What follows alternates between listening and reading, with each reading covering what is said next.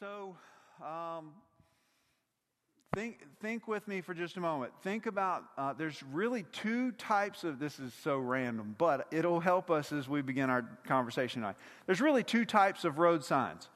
And I'm not saying you approach road signs one of two ways. I'm saying there's really two types of road signs. So you have one that is more like helpful advice or general principles. They just started, right here on John Clark Road, they just paved John Clark, so that's newly paved. They just paved Robinson Road, which takes us out to where I live, and me and my wife were having this conversation last week. And there's these signs, for instance, like low shoulder. There's also another sign, and she was like, why is this necessary? But clearly it's necessary because somebody did something boneheaded and wanted to blame it on the fact that there weren't any center lines yet. And so we don't have center lines on the road. And so it says, there's a sign that says no center line because that's needed. Okay? Think about other signs that aren't hard and fast, but they're just, watch for ice on the bridge, school zone. And the list could go on and on and on. And when you think about these that are just helpful advice or general principles, because that's what they are, there's this idea that we need to observe the circumstances. We need to draw upon experience. We need to make appropriate decisions based on the circumstances and experiences, and then apply the signs principle to what we're doing. And then we have to take into account certain things. So, for instance, watch for ice on the road. Okay. Clearly, we don't have to watch for ice on the road right at this point in time in life. And really down here, it's watch for ice on the bridge. That's the only icy signs we have. But at this point in time, so you're taking into account the season of the year. It's been 100 degrees for 100 days, it feels like. We don't need to worry about ice on the bridge. But when temperatures do drop below freezing, well, now all of a sudden it changes, and we need to kind of think through this. Now, has it been precipitating? Is there water? Has it been raining? But if it hasn't been, then there's no need, even though it's below freezing. You see how I'm saying? Like there's these general principles, and we don't need to, we've got to sort through those. And so we think about the seasons, and we think about the weather. We think about the time of day. I mean, if it's a school zone, we don't have to. We think about, well, if it's 8 o'clock at night, well, then this doesn't pertain. And so we make these decisions based on these principles, the traffic conditions. And so we apply wisdom, which I guess, sometimes you think there's implied wisdom. You think that, okay, they just paved the road, and we know there aren't lines in the middle of the road. But evidently somebody's like, hey, no rules. I can drive on whatever side I want to drive. And so, no, now we got to have a sign. And now you read the sign, and now you've got to, okay, I understand that this is what, you see what I'm saying? And so we apply these principles. Or the second one would be this idea that they don't require reasoning, that it's a hard and fast rule, that it's unquestionable. The speed limit is 45 miles an hour. Now, I'm not saying you obey it because it's hard and fast, or it's unquestionable in the way in which you obey it. I'm just saying there's no thinking. You see a speed limit sign that says 45 miles an hour. You know without question the speed limit is what? You're not supposed to go over what? If you see a stop sign, no question. Now, some of your ideas of stopping and others are very different. And you approach stop signs the same way. But you understand, when you see a stop sign, you stop the car completely. That's what it means, and that's what you do. If you see a do not enter sign, you see what I'm saying? So there's these hard and fast, there's these differences between these two types of signs. And again, just because it's hard and fast and it's unquestionable doesn't mean we do as the sign instructs. And so sometimes when we think about speed limit signs, we automatically think, whatever, you got your own justification. I don't know what yours is, but, 5 miles an hour is totally fine, unless you're on John Clark, because there's no way anybody's driving 30 miles an hour, right? But but what is it? What's your rule when you get on the interstate? Okay, everybody, you can drive 5 miles an hour over, like no cop's going to stop you. That's not a problem. Or you go with the speed limit. Or so you justify, or maybe you ignore. Okay? Maybe you just don't pay attention and you just ignore. And so you're like, hey, I'm just going to drive safe. My wife is, she's going to hate me, but I'm not even going to look at her. Seriously. So now I will say this. She is one of the safest drivers I know. 100%. She will alter her route just to take the safest route. Not me. I'm going shortest route every time. But I can remember we were having a conversation, this was years ago, and we were talking about speed limits, and because I actually pay attention to the speed limits and when they change and all these things. And she said, do you remember that time when the speed limit was 35 miles an hour on Pass Road? And I said, yes, it's still 35 miles an hour on Pass Road. And guess what? This was years ago, and guess what the speed limit is on Pass Road? 35 miles an hour. So the point is we can justify and we can ignore and we can do all these things. And sometimes, all we need is the police to give us some added incentive so that next time we remember the speed limit's 45 miles an hour.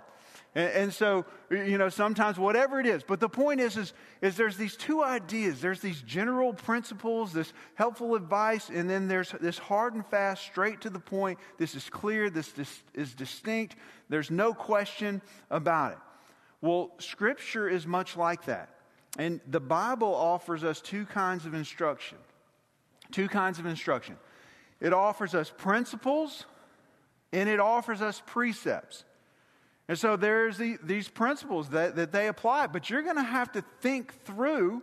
You're going to have to actually spend some time and wrestle through these about how it applies specifically to your life. And then there are these precepts, which there's no question. There's no thinking through. There's no anything. This is what it says.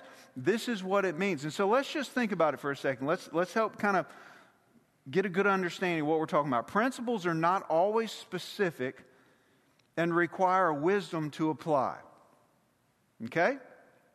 So, for instance, in Philippians 2:3 it says, do nothing from selfish ambition or conceit, but in humility count others more significant than yourself. So then we have to think through, okay, well, where does humility begin? Where does pride end? What does this look like? How do we behave unselfishly in your specific circumstances, in your specific family, in your specific work environment, in your different situations? And your situations are different than my situations. And so you have to apply wisdom to figure out how to apply this. Let's go back to our conversation from this past Sunday. Very powerful service. And we had this whole discussion on forgiveness and bitterness and what that can do to us. And so we know that we're called to forgive. It is, right? We understand that. But, like, does that mean that we just give people freedom to hurt us over and over and over and over again? No, I mean, we can forgive and still have clear boundaries, good, healthy boundaries. Agreed? So my point is that there's this. We have to wrestle through these things. We have to think through these things, and so it's not always specific as to the application and what it looks like. We need wisdom. Precepts are very specific and require little thinking to apply. I was thinking about this. I was thinking probably the easiest and best just is to think about the 10 Commandments. You shall not murder. You got to think through that. Very specific. Don't murder. Don't lie. Don't steal. You see what I'm saying? And so you see the difference between you don't have to worry about, well, how do I apply this to my life? Don't kill anybody. That's how you apply it to your life. It's pretty straightforward. You don't have to think through that. In 1 Thessalonians it says, abstain from sexual immorality. Does not require much interpretation. You can figure that one out on your own. It's very clear and it's very concise. And so I say all that to say, up to this point in chapter 6, Paul has given several principles. He's been sorting through and working through, and there's these things that, we've talked about things concerning authority. We've talked about things concerning false teachers. We've talked about contentment. We've talked about a lot of things. But in verse 11, he suddenly, he turns a corner. His tone changes, and he starts firing off these precepts. So we've gone from principles to precepts. And it's going to seem like, I don't want you to think, it's like he's firing off a shotgun. He's just boom, boom, boom, boom, boom. And so we're going to cover a lot of ground. And some of it he's coming back around to discussions we've already had as he's gone through 1 Timothy. And so we're coming back around to those things. And so he's just real quickly reminding Timothy of things that's already been discussed. So it's a lot of different things. And we're going to be headed in a lot of different directions. But that's because as we're coming to the end, Paul wants to remind Timothy of these very important things. And he issues these specifically for Timothy. And I think it's important before we dive into reading this passage, that this is a letter to Timothy, who's the pastor of the Ephesian church. And this is a letter to him, but the Holy Spirit intends this for all believers. And the Holy Spirit intends this for you and for me. And so whatever your circumstances, wherever you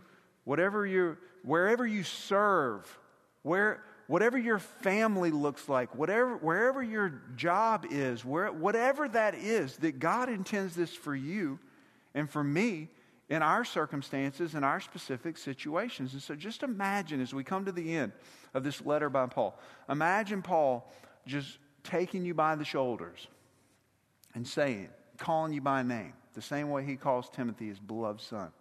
That God is saying, hey, this is for you. This is important.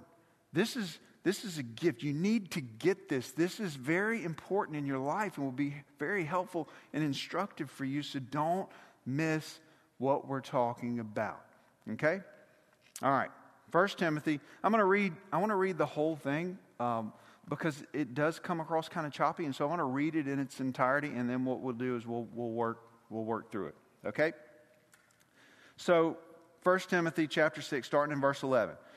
And it's not in its entirety on your handout because I didn't have room and I refused to do more than one page. So, but it is broken down whenever we get to each section. All right. But as for you, O man of God, flee these things. Pursue righteousness, godliness, faith, love, and steadfastness, gentleness. Fight the good fight of faith. Take hold of the eternal life to which you were called and about which you made the good confession in the presence of many witnesses. I charge you in the presence of God, who gives life to all things, and of Christ Jesus, who in his testimony before Pontius Pilate made the good confession, to keep the commandment unstained and free from reproach until the appearing of our Lord Jesus Christ, which he will display at the proper time. He who is the blessed and only sovereign, the King of kings and Lord of lords, who alone has immortality, who dwells in unapproachable light, whom no one has ever seen or can see, to him be honor and eternal dominion. Amen. As for the rich in this present age, charge them not to be haughty, nor to set their hopes on the uncertainty of riches, but on God, who richly provides us with everything to enjoy. They are to do good, to be rich in good works, to be generous and ready to share, thus storing up treasure for themselves as a good foundation for the future, so that they may take hold of that which is truly life. O Timothy, guard the deposit entrusted to you. Avoid the irreverent babble and contradictions of what is falsely called knowledge, for by professing it some have swerved from the faith. Grace be with you. Okay. In verse 11 and 12, he says, but as for you, O man of God, flee these things, pursue righteousness, godliness, faith, love, steadfastness, and gentleness. Fight the good fight of faith. Take hold of eternal life to which you were called and about which you made the good confession in the presence of many witnesses. He starts out by saying, but as for you, don't be driven by this false teaching that you see going on around you. Don't have a misguided motivation. Don't have a misguided desires. He just came off talking about the love of money. and how it will consume us, and how he's saying, don't get caught up in those things. Oh, man of God, you're set apart. You're different. If I had to say it, I would say, you're not like them, so don't act like them. You're not like them, so don't act like them. That's not who you are. I can remember when my kids were younger and they would come home, they would want to do something. If you're a parent, you've never heard this. They want to do something and they say, and your answer is no. And then their response is, well, so-and-so's doing it. Well, so-and-so's parents are okay with them going. Everybody else is doing that. Everybody else has one. Everybody else. And I'm like, I don't care what everybody else is doing. And they're not my kids. You're my kid. And so I'm responsible for you. And my answer is no. Love you. You know? And that always went over like a brick. But the point is they're not my kids. And I don't care if everybody else is doing this. I don't care what everybody else is doing. I don't care. But here's the thing. And this is common in the world in which we live, but it's also common in the church in which you're in. And so we got to be careful that it's so important. There's a church on every corner. It is so important that you're in a church that is preaching and teaching the Word of God and is actively, you're filled with people who are living out their faith. Now, is everybody going to be doing that across the board? No. I mean, no church is perfect, and no church is, that's not how it is. But it's so important because what happens is for so many people form their opinion of what they should and shouldn't be doing based on what everyone around them is doing, based on what everybody else is doing. And it's so crazy to me because Scripture is crystal clear. I mean, when we look in the Gospels and we see Jesus talking about the wide gate and the narrow gate, and he's saying, look, there's a wide one. There's a whole lot of people that are on that path, and they're headed for destruction. But there's a narrow path, there's a narrow gate, there's a narrow way. There's few people on it, and it's difficult, but it leads to eternal life. But so many people base what they're going to do on what the majority of everybody else is doing. And we'll get ourselves in a whole lot of problems. We'll get ourselves in some sticky situations if that's the way we do things. And Paul obliterates that. He goes specifically, he's like, I don't care what everybody else is doing. I've told you about what these knuckleheads are doing. I've told you about what's going on there around you.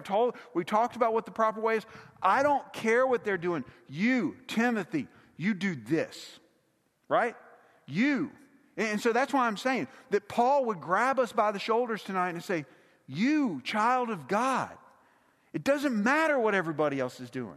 It doesn't matter if it seems counterculture. It doesn't matter if you feel like you're swimming upstream in the church. It doesn't matter. Do what you know to do. Do what the Word of God teaches for you to do. Do what you know to do based on the truth that's found in Scripture. The truth that's found in Scripture. Here's a question I have for you. I was thinking about this week. What would you do if all the people in your life that you look up to, people in your life that you care about in the church, in the family of God, what would you do if they one by one started to fall away? What would you do if I dropped the microphone off my face and said, I'm done with this, I'm out of here, and walked out the back door? What would you do if everybody in your life just quit pursuing and living? What would you do? Because Paul's saying to Timothy, you, child of God, you do what you know God is calling you to. It doesn't matter what everybody else is doing. You do what you know to do, regardless of what everyone else around you is doing. That it's a personal, that he gets very specific. And that's for us too. You, child of God, live out your faith. When God speaks to you, when the Word of God and the Spirit of God drives something home in your heart, and you're like, but nobody else is doing this. Why are you asking that question? God didn't tell everybody else to do this. He's telling you. And so quit looking around and looking for affirmation as to whether or not somebody else is doing what God's called you to do. If it's clear in Scripture and the Spirit of God is impressing upon you and it's the will of God, then do it. And do it. And who knows? Maybe you're the trendsetter. Maybe you're the leader that's going to lead a group of people in a certain direction. So do what God's called us to do. Then he goes on. He's having this conversation of fleeing and pursuing and fighting. And I feel like here we go again. We've had this conversation. So I'm not going in great detail here because we've talked about the importance of fleeing, the importance of pursuing, the importance of fighting. We've talked about fighting the good fight and how there's another fight that we can engage in. But we want to fight the good fight. And so there's things we understand that we need to flee from. There's things that we need to pursue. And when he talks about pursuing them in verse 11, he says, pursue righteousness, godliness, faith, love, steadfastness, gentleness. And again, these are just basic characteristics of what it means to be a Christian. These aren't any kind of earth-shattering truths. But if I had to sum everything up, I don't want to spend a ton of time here because it's pretty straightforward. If I had to sum it all up, he's saying, hey, have the heart and mind, a heart and mind that operates in harmony with the mind of God. We've been given the mind of Christ. And so have a heart and a mind that operates in harmony with that. Desire to glorify God in every thought, in intention, in motivation, in every word that you speak, in every action that you do. This, I said, it's very general principles here, but it's very easy to understand and oftentimes difficult to fully live this out, just saying. To live in a way that reflects resting in, because he talks about faith. He says it's really just living in a way that reflects resting in the promises, trusting in the promises of God, that we live this out before the world around us, that we live in a way that sacrificially loves and puts others before ourselves, that we follow the example of Christ as he washed the disciples' feet, that there's this steadfast obedience despite the pressures and the difficulties that come in this life. And we do this in a very careful way, in a very controlled way, with a quiet strength that truly cares, genuinely cares about the people that God has placed around us. This is what he's calling us to do. And so he's saying that to flee, to fight, to pursue. And here, this is important for us to understand tonight, that the verb here is a present tense, okay? And so he's describing this continual action. So essentially he's saying, keep on fleeing, keep on pursuing, keep on fighting. That we don't ever arrive is this continual action of we're continually fleeing things. We're continually pursuing things. And sometimes we're just going to have to fight to flee that one thing for the rest of our life. But sometimes it's no longer a problem. And then we begin to have to flee this and flee that. And God's continually showing us and speaking and working. And so it is this ongoing, continual process of fleeing and pursuing and fighting the good fight.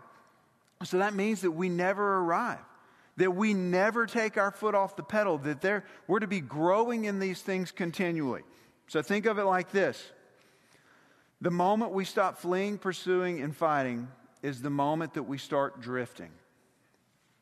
It's the moment that we start drifting. That these are proactive commands. That there's no cruise control in the life of faith. Now, we would like it that way, because sometimes we get tired of fleeing. Sometimes we get tired of pursuing. We just want to take a day off. We just want to do nothing. But the truth is there's no days off. There's no cruise control. There's no stop. Because if we're not moving forward, then we begin to drift. That's what happens. And for some of you in the room, you know this full well. You found yourself in a place and you ask yourself, how did I get here?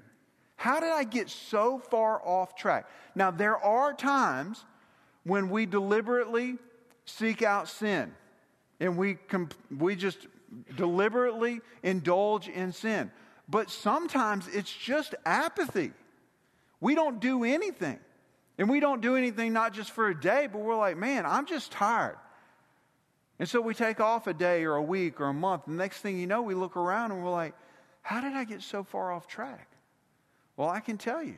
You quit fleeing, you quit pursuing, and you quit fighting the good fight. And that's how we end up drifting so far off course. And so it is a constant battle. And we can't ever quit. It's too important. Then he makes the comment here in verse 12. He says, fight the good fight of faith. Take hold of eternal life to which you were called and about which you were made. You made the good confession in the presence of many witnesses. So take hold of eternal life. It can seem kind of tricky because it's like, okay, well, is it... what he's not saying, let me say this. He's not saying because if you don't take hold of it, it's going to slip away. He's not saying take hold of it because it's dependent upon your effort, and if you don't have a good grip, then eternal life is going to slip from your grasp and from your hands. That's not what he's saying here. He's not saying hold on or lose it. He shifts from, we talked about I'm not trying to get all nerdy on you, but he shifts from the present tense verb of this whole constant pursuit of fleeing and pursuing and fighting. And here he drives home the point is that we hold eternal life tightly because it already belongs to us. Okay? And so it's not like we keep doing this. We're going to grab a hold of this because, hey, this belongs to me. That we're struggling in a competition that's already been won. I believe this illustration has been used before, but I don't know any better way to illustrate this point and exactly what Paul's talking about here. Have you ever, I know we got some sports fans in the room, but you ever wanted to watch a game, couldn't watch a game, recorded the game in hopes to not know how it ends before you watch the game? But ultimately, somebody always ruins it. And so, literally, I rarely do this now unless it's a big game. But there have been times where I record a game and then I don't get on my phone. I don't do anything. I'm not getting on Facebook. I'm not pulling up ESPN. I'm not turning on the TV. I'm not listening to somebody walks in and starts talking. I'm like, la la la la, because I don't want to know. Right? I want to watch the game and see it unfold as if it's real time. I can remember several years ago, the kids were actually younger, and this was back when we had Sunday night service, and so it was Super Bowl Sunday. We recorded the Super Bowl, and then we went over to, I think we were at Tony's house this year, and we were watching the game. And I don't remember who was playing, but Tony's oldest son walks in and says, "Hey, can y'all believe so-and-so won the Super Bowl?" And we're like, "You jerk." Like, why would you do that? You know that we recorded it. We went over after church. We're watching the game. But here's what happens. And you know this is true. If you've recorded a game and you know the outcome before you watch the game, it changes the way you watch the game. Agreed? If you know that your team wins and you know what the final score is, you may not know how we're going to get there. But man, when there's a penalty against your team, or when the other team goes up a touchdown, and then another touchdown, and then another touchdown, you're watching going, man, I don't know how this is going to work out, but I know it's going to work out. Right? Because I know the end of the game. I know how this game ends. I know what the final score is. And so it completely and totally changes the way in what you watch the game. And that's what Paul is saying here. He's like, hey, we win. You get eternal life. And so all of a sudden now, if there's a penalty against you, if you take a setback, if your key running back gets injured, if you're whatever it is that happens in your life, whatever setback you encounter, doesn't matter. He's saying, take hold of that which you've been given. It's yours. It's yours. It changes the way we watch the game. Think of it like this. There's a trophy called eternal life, and if you're a child of God, it has your name permanently engraved on it. And it's not saying, hey, hold on tight so you don't lose your trophy. It's saying, hey, don't forget. Don't forget this. This is important. Don't forget this, because there are going to be times when you get kicked in the teeth and you're going to forget about eternal life because this is what's right in front of me. Hold on tight to this because you're going to need to come back to this. Remember the final score? Remember the final score. That's what he's saying. And then he continues on talking about the good confession in the presence of many witnesses. I don't know for sure, but I would imagine he's probably talking about Timothy's baptism, probably talking about his public ministry and that step. And so this is why, why it's important for us that we do this publicly, that we make a stand for God. When God saves us, there's this public declaration and confession of our faith in Christ. And Timothy did that. Verse 13, I charge you in the presence of God, who gives life to all things, and of Christ Jesus, who in his testimony before Pontius Pilate made the good confession to keep the commandment unstained and free from reproach until the appearing of our Lord Jesus Christ. So there's this conversation here of this public declaration. He talks about Timothy's public confession, but then he talks about how Jesus is the example for us. And so a lot of times we think about our faith, we think of it as a personal relationship as it is, but it's not a private relationship. Okay? Our relationship with God is a personal relationship. You, child of God, you have a personal relationship with Christ. But it's never intended to be private. He's saying that you made a public confession. That Jesus before Pontius Pilate, he's the example that he made a public declaration of the gospel. He made a public declaration of his relationship with the Father. That there's this public declaration. It ended up costing him his life. So we are to make the good confession both with our mouth and with our actions. That we keep the commandment. That's what he says here. That we keep the commandment. We guard it. We guard the commandment. We guard ourselves against compromise. We guard ourselves against sin. And so we don't compromise. He's saying, don't compromise your calling. And in so doing, what you do is you bring a stain. You bring a reproach. That's what he's saying.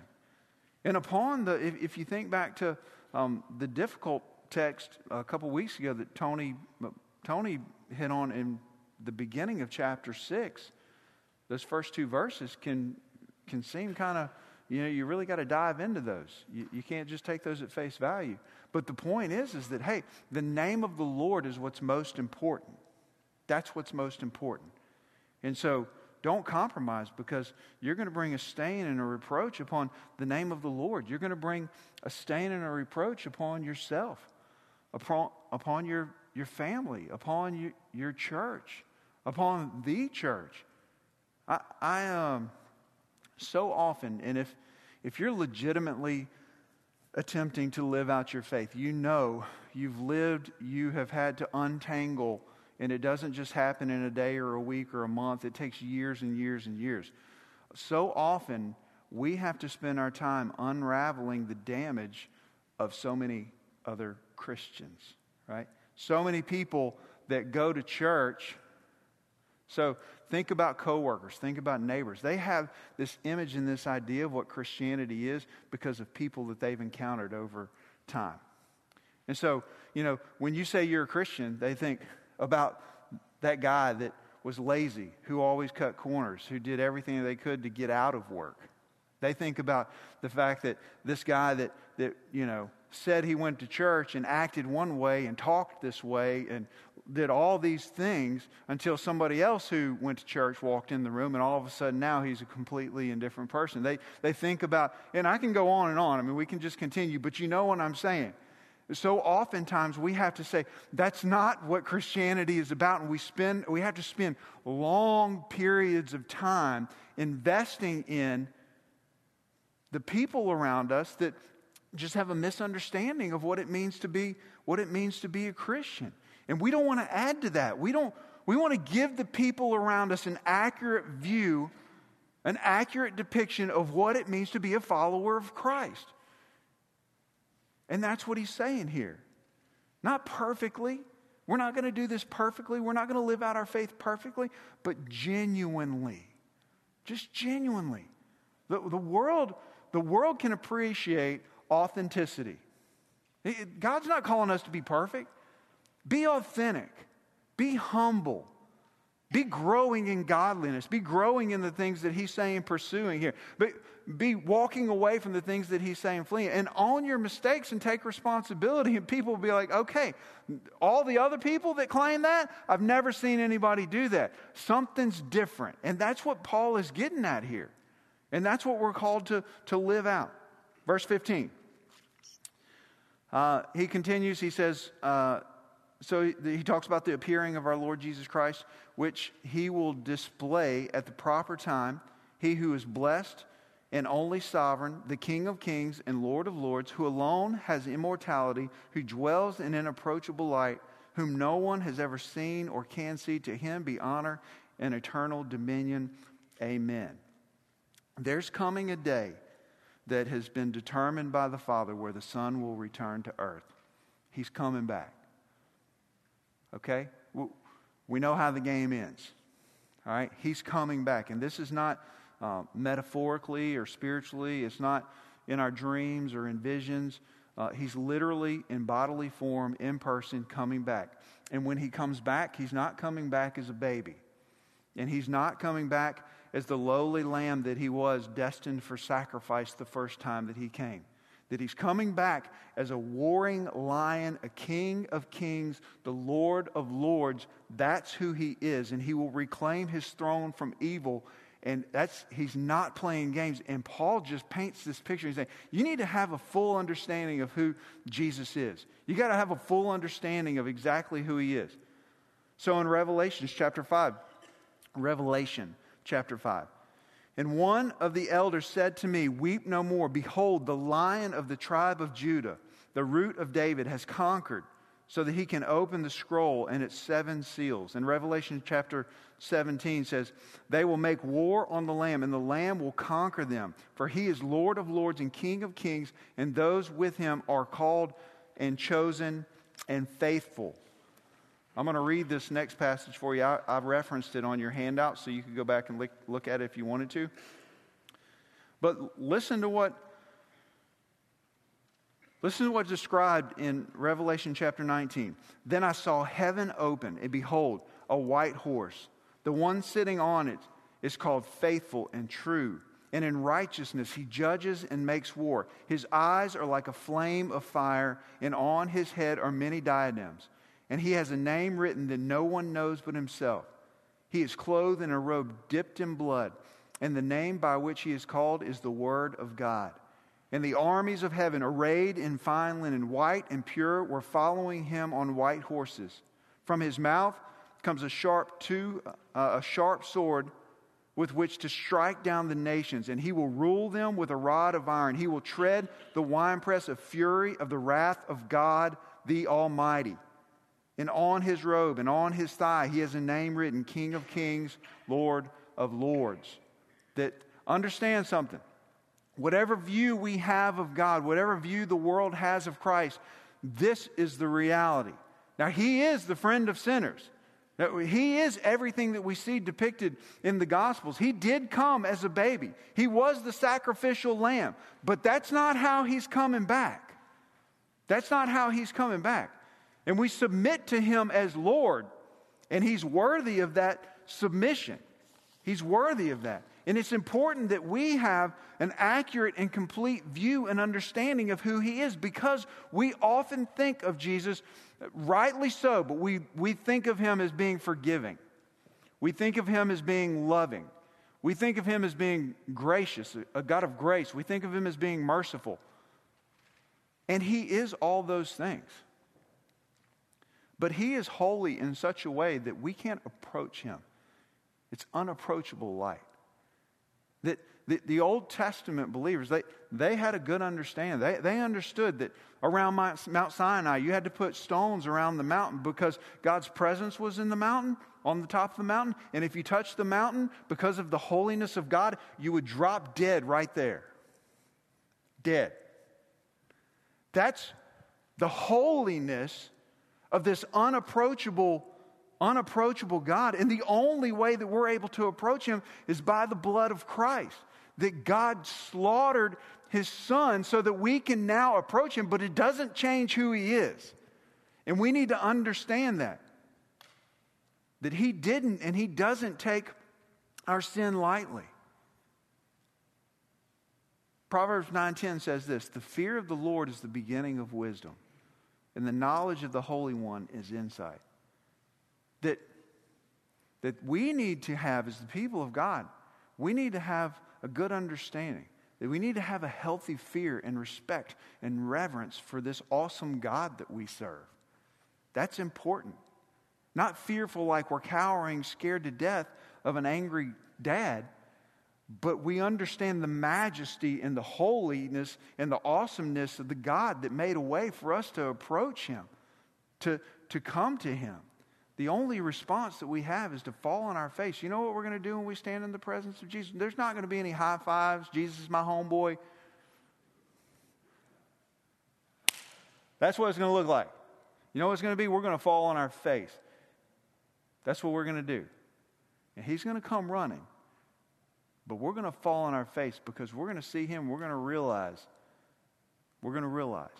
He's saying, hey, we need to have a full understanding. We need to have a better grasp of the magnitude of who God is. And this is a good reminder because our response when we have a good understanding will lead to awe. It will lead to proper worship. It will lead to rightful obedience. That's what's going to happen. That's where it leads. Verse 17.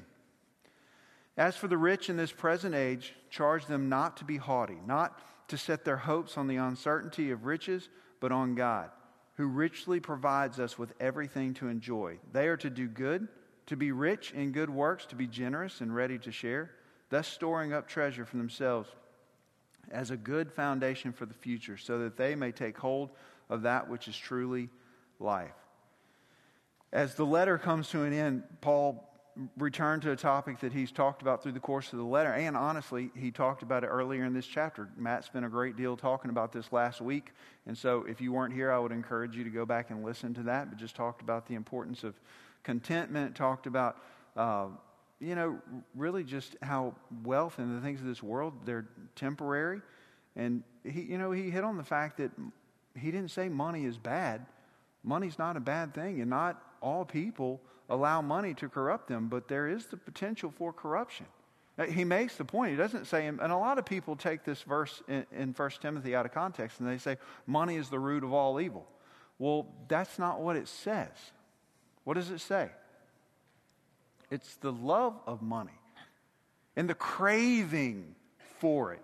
This desire to have it and to desire and to pursue it more than we pursue God and the things of God. And so we'll sacrifice anything and everything to get it. So it's the love of money that we got to be careful about. And so there's this potential for corruption and the love for money and this unhealthy craving. And so Paul circles back around to it, and he's got 2 do's and 2 don'ts. He starts out by saying, don't be haughty, which just means arrogant. And don't set your hopes on the uncertainty of riches. So he's saying, don't be arrogant and don't get yourself too much credit for what you have. I mean, I know you work for it. You're the one that's hitting, clocking in and clocking out. You're the one that's hustling and doing all the effort and the work and all those things. But don't give yourself too much credit. In James 1:17 it says, every good gift and every perfect gift is from above, coming down from the Father of lights. And so we got to remember where the gift comes from. We're to enjoy it. God talks about it here. He says, hey, enjoy it. Give thanks for those things. Be content with those things. Don't do this. Don't look to money or things as a source of our security. And we live in a culture where, we're very affluent. We have a lot of things. And when we have a lot of things, we feel secure. And when we don't feel secure. And he's saying, don't put your trust and your hope in those things. Those things aren't where you're to find your security. Instead, see those things as an opportunity to do good. So he says, don't be haughty and don't set your hopes on uncertainty of riches. Because the truth is economies fail. The stock market can crash. Whatever cash you got can one day easily just be worthless pieces of paper. Don't put your hope and your faith in that. Put your hope and your faith in God. And he says, but here, understand that money is a wonderful tool. He says, do become rich in good works. Do be generous and ready to share. And understand that Jesus used this same banking imagery. In Matthew chapter 6, he says, do not lay up for yourselves treasures on earth, where moth and rust destroy and where thieves break in and steal, but lay up for yourselves treasures in heaven, where neither moth nor rust destroys and where thieves do not break in and steal. For where your treasure is, there your heart will be also. And so we want to think of money as a tool for doing good. And so when we have a right understanding, we see that the kingdom of God is not a temporary emergency savings plan. It's not fire insurance, but it's an eternal investment opportunity. That we get the privilege and the opportunity to invest in eternity. We get to do that with our lives, but we also get to do that with our things. And so we have the opportunity to invest in something that's going to last, to invest in something that genuinely matters. And he's inviting us to do that. And he's saying, hey, this can be a good thing. It can be a good thing. It can be a bad thing. Use it for what it's intended for, to bring glory to God, to do the good work of building the kingdom. And I'd say this, it may appear that we live, and like I said a minute ago, we live in a very affluent culture. I mean, never has there been a time in the history where we're more affluent than we are now. And it may appear that we live in the land of milk and honey. And regardless of how much or how little you have, you live in the United States of America. And so if you look around the rest of the world, you're affluent. So whoever has the most and whoever has the least in the room, the point is everybody here is affluent.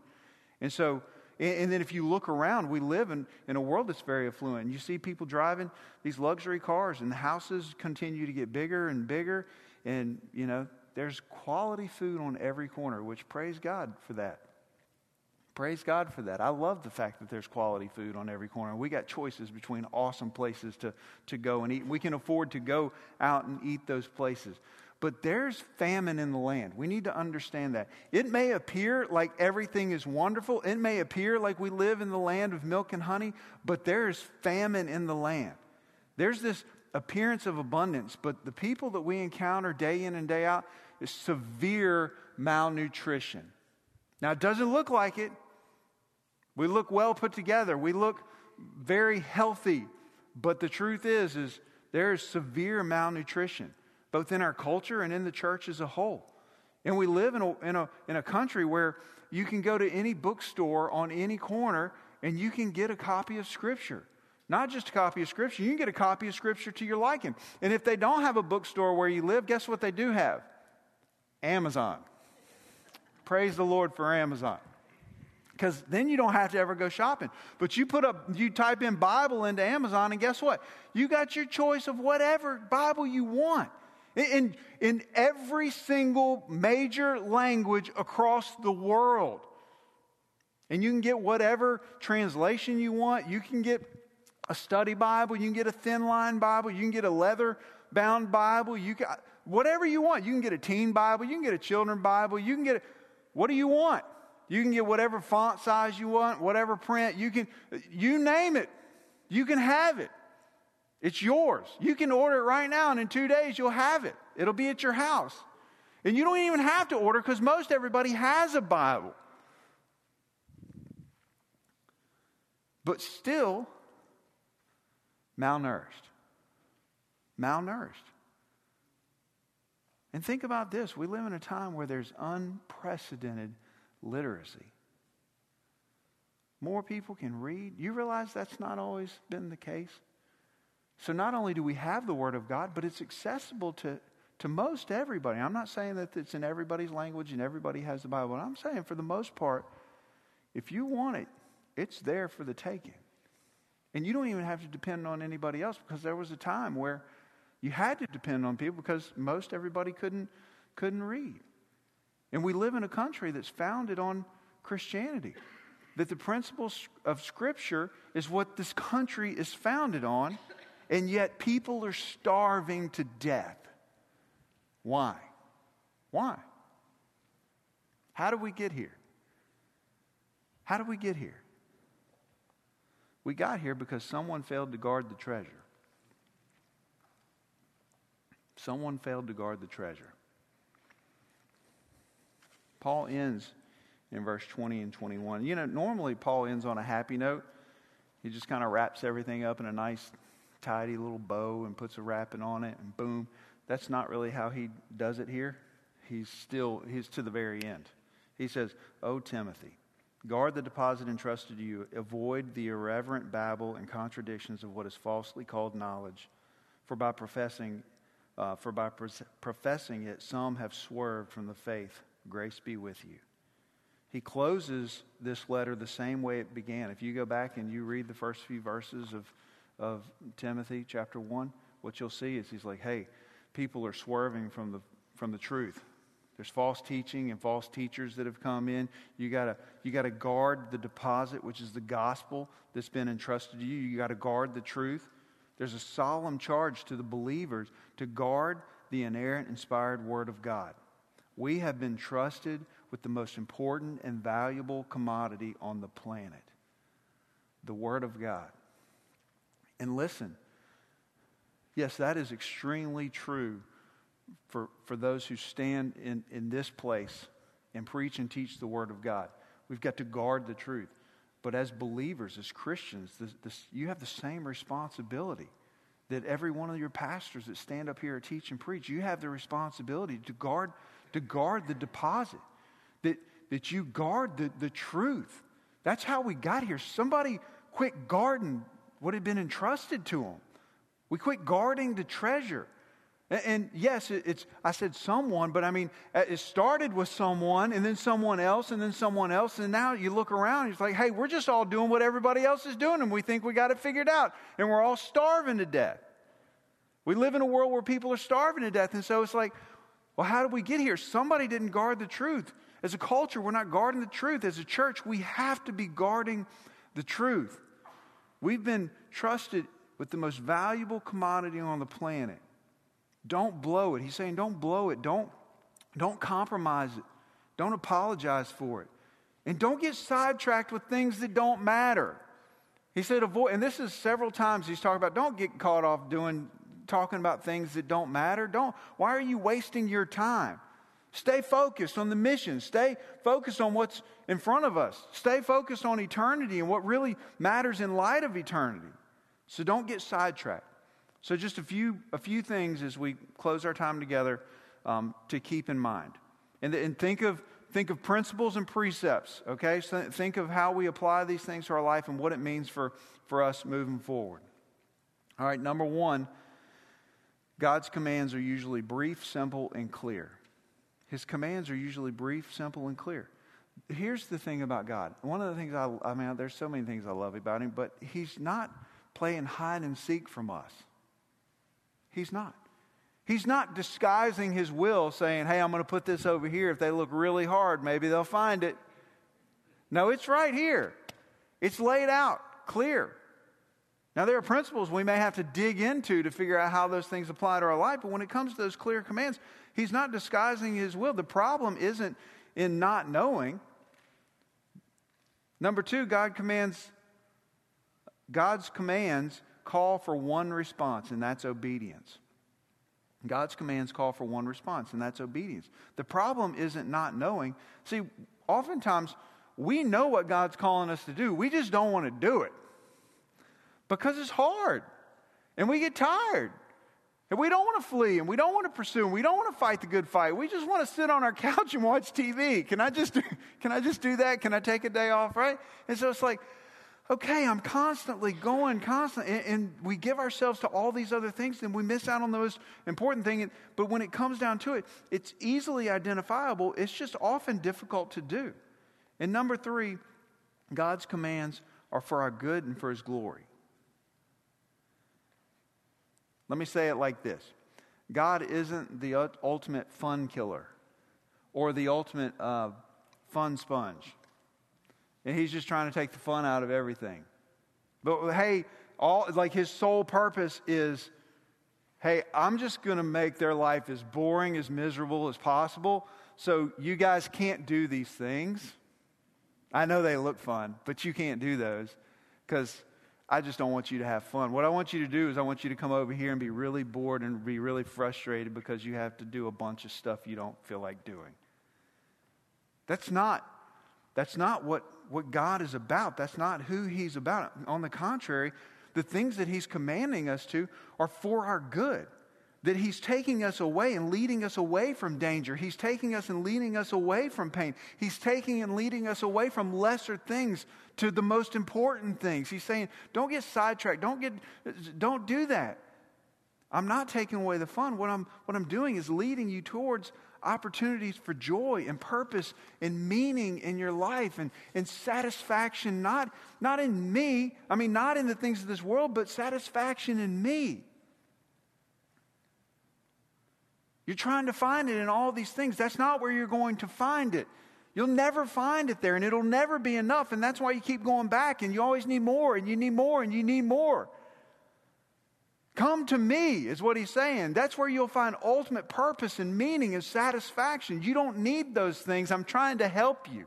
And that's what God is doing in the things that he's telling us to flee and the things he's telling us to pursue. He's trying to help us.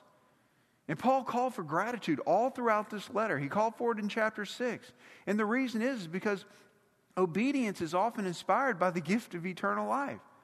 Heaven isn't a reward for good behavior. It's a promised gift. And when we understand the gift and we have understanding that, what happens is obedience naturally flows from appreciation for the eternal gift we've been given in Christ. Obedience will naturally flow. When we understand, when we realize what we've been given in Christ, that this unapproachable God, that we can now approach him and we can have relationship with him, what does that do? That's going to fuel obedience in my life. Why wouldn't I follow this God? Why wouldn't I do what he says? It doesn't make any sense not to. And lastly, we aren't called to devotion to commands, but unswerving devotion to a person. This is so important, and this is where we're going to end. If you're resolving to obey commands, and that's what you think that this Christianity thing is about, and you're just going to do these things because it's the right thing to do, it's not going to get you very far. It's not going to take long before you do say, man, I'm tired. I'm tired. Instead, it's obedience to the one who gave everything for you. See, God's calling us to devotion, not to commands, but to a person. And guess what Jesus is? He's the ultimate example of what complete devotion looks like. Complete devotion to the Father and complete devotion to us. He's devoted. And so why wouldn't we, in response, be devoted to him? But it's not about the commands, and it's not about pursuing the commands. It's about pursuing Jesus. It's about pursuing Jesus, and that's the life that he's called us to. And that's where we find our fulfillment. That's where we find our purpose. That's where we find our meaning. That's when we're most satisfied, because we're most satisfied in the thing we were created for. That's the way it works. So, 1 Timothy, what a blessing. Let me pray. God, thank you again for your word. Thank you for our study through 1 Timothy. I pray that you would help us to really understand everything that we've